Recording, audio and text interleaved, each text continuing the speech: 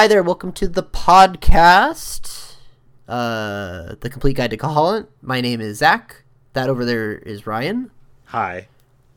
We're here to talk about map tile F16 from the video game The Legend of Zelda Link's Awakening. F16 is what exactly? It's a beach. It's kind of a dead end. Like, you can only approach it from one direction from the north. And it has two big palm trees, and then there's a beach. And there is nothing there. It's just beach. Get episode over. Got that one in the books. Wait a second. There's more going on here, isn't there? Ha ha ha. Specifically, when you talk to the walrus, like we talked about in episode N16, you find out that he wants to hear from Marin. You could go back to Mabe Village. You're like, hey, where's Marin? She has moved around. We discussed how Marin is a character that actually has a schedule of her own and moves from place to place. So you have to find her at this beach. And she's sitting there watching the waves. When you sit down with her, there's a cutscene. There's a cutscene, a straight up cutscene in this game. This game doesn't do that usually, so this is a big deal. The camera angle changes. Yeah, and you get in a Game Boy game. You get one of those weird, like, chibi looking Link sprites out of this. Well, you don't. It's the same sprite, right? Is it? No, it's like slightly different, isn't it? I'm gonna pull it up. It's just that they're both facing up. This is Awakening Marin. I thought it was different sprites, or maybe I'm imagining something different. Oh, it is the same sprites. I'm silly. Okay. You change the background using the same sprites, and it's like the camera is down on the ground instead of looking up from above. It's not at that 3/4 view or whatever. It's from behind, and you can see the ocean. Yeah. Which is an ever-present force in this game. Good point. And then you have I was going to say a conversation with Marin, but it's, as Link is generally a silent protagonist, it's a more one-sided conversation. Yes. I've got some of that here. What's the good stuff? Let's see. I don't think we want to read this whole thing out, but... No. You do get a nice, slow version of the Ballad of the Windfish here that you don't hear anywhere else. It's kind of nice. Yeah.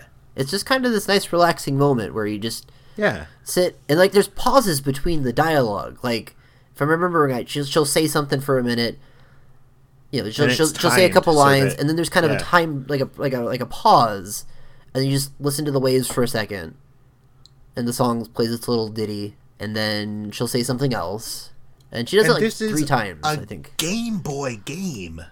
Hey, Game Boy is pretty good. You can do a lot of stuff on the Game Boy. Being cinematic like this. Yeah, this game has a very good. Yeah, it's got a good head on its shoulders when it comes to like how to convey its message. She says, I wonder where these coconut trees came from. Yeah. Taryn says, there's nothing beyond the sea, but I believe there must be something over there. When I discovered you, Link, my heart skipped a beat. I thought, this person has come to give us a message. So, like, is this the point from past this in the game where Link starts to ask people about how long they've been there? Or it's, like, implied when he starts to have conversations? Or is that a little bit later? I'm not sure. I think that's a little bit later when they go somewhere else. But there's a certain point in the game where, like, it very much becomes, like... People's dialogue changes Link to doesn't reflect that you're talking to them about something else. Yeah, Link is not a verbal character in this game, but his responses he gets from people change, implying that Link is kind of investigating, like... So how long y'all been here? Like, and trying to dig in, and everybody's kind of meeting with resistance, or at least like a we don't. What do you mean? Like, that's a weird question to ask. Like, how long have I been here? Huh? But that doesn't change after this scene. No, it's later, I think. Yeah. But that's kind So of we're talking about this scene.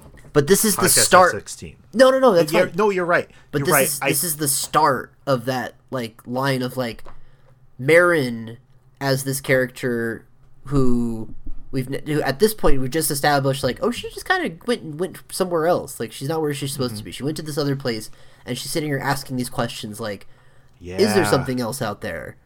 So like she kind of went from being just one of any number of NPCs in the game, in any video game, that just sits and walks in place and delivers a message that's timely, and decided to take it upon herself to be like, I'm going to go somewhere else and think about things for a little bit. I'm going to question the status quo. I'm going to question my status quo as being an NPC, and I'm going to go walk to a different part on the map, and I'm going to have a cutscene about it, and I'm going to defy my father's pronouncements about the sea. Yeah, and that's cool. You're blowing my mind here. Yeah, no, it's awesome, and it's a very and that's the first you get that in the game, and then it continues more as the things go on. Yeah. But this is kind of the catalyst for like, oh hey, things don't have to be the way they are in a video game, because Marin is a character that kind of has that ability to just be like, I'm gonna go do something different. She's walking away from her post. It's cool. Excellent analysis. My conclusion is it's cool. It is cool. She says that go ahead. Like she wishes she could be a gull and fly away. She says if I wish to the windfish, I wonder if my dream will come true. And so that talks about how people around know who there is a windfish. He lives up in that egg. We don't really know what that means, but we're just going to kind of assume the best. Yeah. And then she asks if Link is listening, and I don't know what happens when you say no. I didn't try no. Surely she just starts over again. Does she start over, or does she just move on? And like I don't know. She did not actually care about your response, which could very well be the case, where she's just like, I don't care. That's too bad. I wish we could look that up right now, but I don't know how to. That's probably a really hard thing to do, and I don't have a save file there. Yeah. And then she starts up and says "hun," which is H-U-N-H, which is a really good sound effect. That's probably a very, very accurate sound effect of the onomatopoeia she made. Yep. The walrus wants me to go to him. It doesn't matter. I will go with you to him. Now that's weird. She says it doesn't matter. I think that's like in reference to like she was having this moment. She's having this very introspective moment, and then Link comes along and says, like, hey, I got a dumb side quest I need you for. Yeah. And maybe she was kind of like, oh, well, you don't really care, as Link, the character, doesn't seem to care about Marin's, personal growth enough to give it more than a couple minutes before he's like, okay, but now I need... yes a couple of times. Yeah. Okay, now come with me. I gotta go do this thing. Yeah. And, yeah, so... And then... Link's a jerk. You collect Marin like an item. That is wild. It's hilarious. You got Marin. Is this your big chance? And then Marin follows you around. And then it does the... It does the same sound from when you get the sword, I think. But there's no... Oh, yeah, it starts over the like, it does that big build-up to the overworld theme. Yeah. And then... But there's no, like... But you can immediately act, which feels weird. Because when it happens in the other tile, you're frozen. Stuck. You're frozen in place until the music says you can go. This time, no, I think that letting you walk is a great move there, because you can only hold Marin up over your head for so long. That's true. And like the two of you striding out of the beach tile and into the rest of the game, like you're starting this adventure, I think is really effective, having that music behind it. And then you move on and you do some fun stuff in some other tiles that I think we should address when we get to those tiles. But in general, there's things that you could do in this tile, though. Yeah, because you could dig with the hammer. Yeah, the hammer. You dig with the hammer. Yeah, Dig with that hammer. You can dig, and she has a says, line. Dig. Yeah, come on, dig. Dig to the center of the earth. Something like that. Which is, some of these lines are wacky in a way that I wonder, maybe they were translated out of context? Kind of seems that way. Like, well, somebody doing a translation on a game like this probably just has a text, like the equivalent of like a text file with like no like labels for who's speaking. Although, and they're we probably have evidence against that. Oh, because some of the stuff does work out, huh? Well, I'm thinking specifically of Moisha. Oh, somebody who had the ability to like the really German know... translator Yeah. was able to change the music when you type in his name, unless I'm remembering that incorrectly. Maybe but he I was... feel like the localizers had, like it couldn't have been just like translate this text file. Although maybe like late in the process, like if these pieces of text are like the last things you do, you might not be as careful about having them match the tone. Or maybe Moisha's just way better at his job than anybody at NOA. Could be. Moisha was just really good at his job, or their job. Yeah. What other things can you do immediately? You can play the ocarina, and she totally drags you for how crappy you are at playing the ocarina, which is very good. I think that's it. I think those are the only item-based things you can do. Does she say anything when you use the Pegasus boots? I don't think so. No.